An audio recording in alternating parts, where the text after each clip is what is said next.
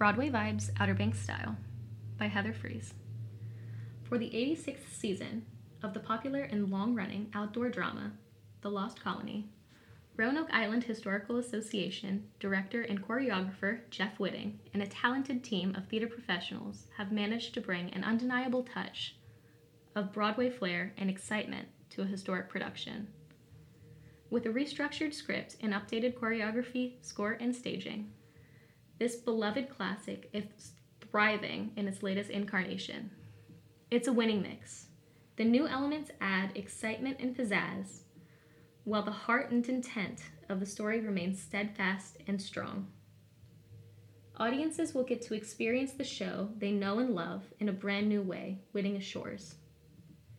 Inherently full of plot and drama, The Lost Colony is the intriguing story of the 1587 attempt to establish an English settlement in the New World. As the settlers set up their colony on Roanoke Island, Virginia Dare, the first English child born in the New World, arrived.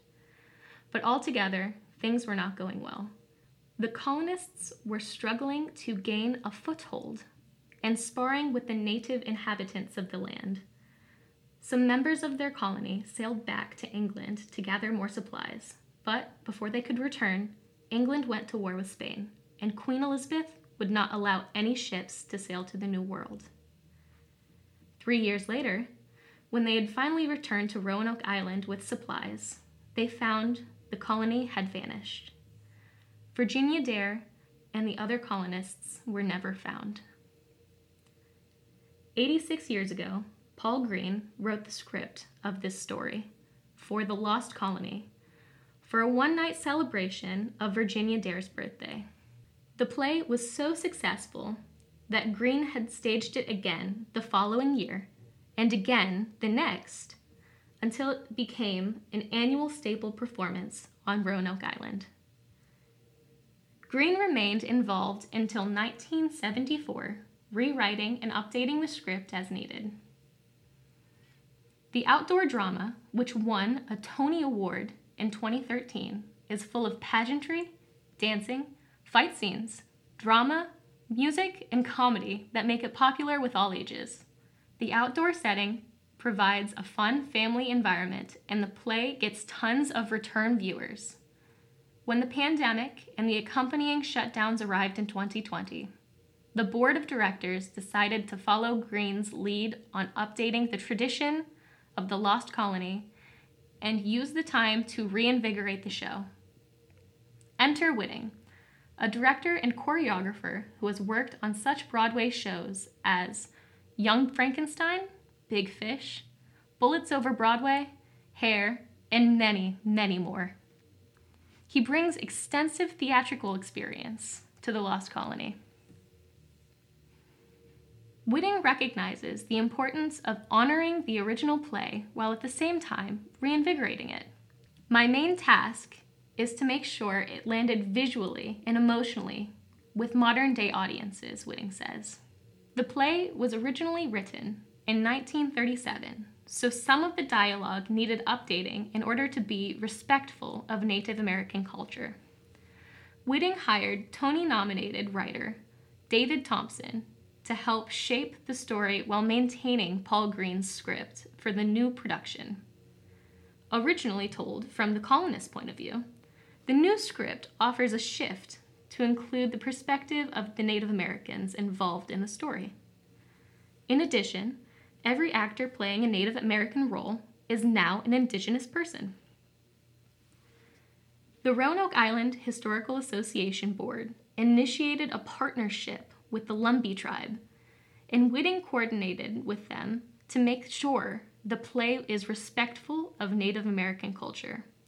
Their working relationship ended up being fruitful to the reimagining of some of the visual elements of the show.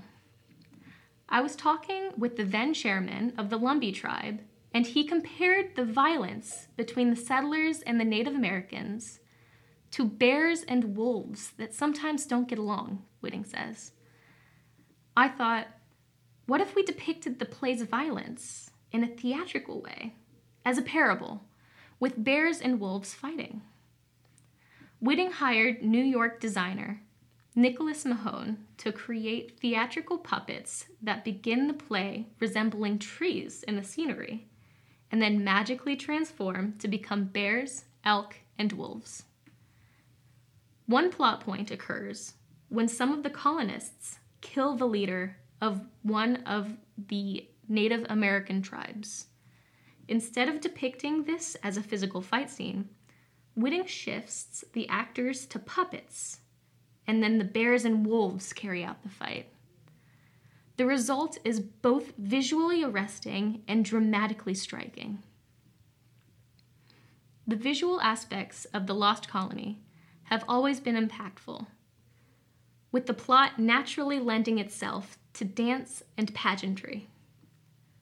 Whiting has updated the play's dance elements to feature authentic Native American dances, hiring Native American choreographer Nakia Laviniere, who also performs in the show, to ensure that the dance is authentic and culturally respectful.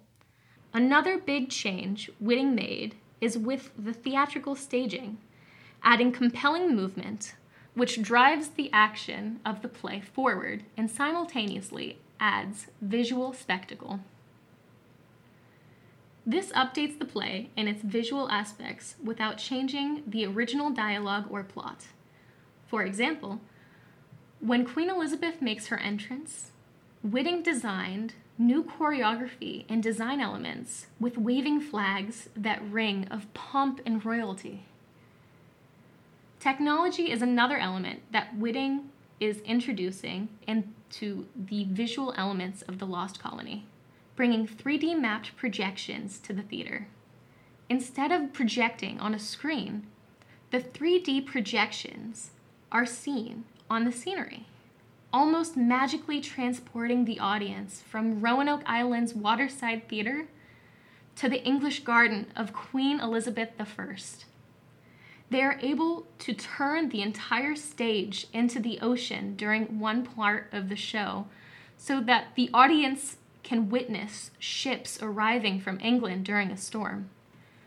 The Lost Colony's 3D projection designer, Christopher Ashe, played a prominent role in the Broadway show New York, New York, which is currently nominated for a Tony in Best Scenic Design. The Lost Colony is known as a symphonic drama, but previously lacked a full score. Whiting hired composer Sam Davis, who is currently nominated for a Tony Award, to write symphonic score that provides an added auditory element to the play. The score features not only traditional songs and Old English tunes, but also a composition that symphonically underscores the action of the play. The Lost Colony recently received a grant to purchase the sound system used to broadcast Davis's score throughout the theater.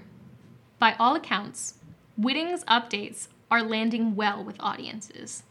Multiple reviews written by audience members express that it was the best thing they did on vacation, that children loved the show, and they have attended for multiple years in a row and plan to continue that tradition.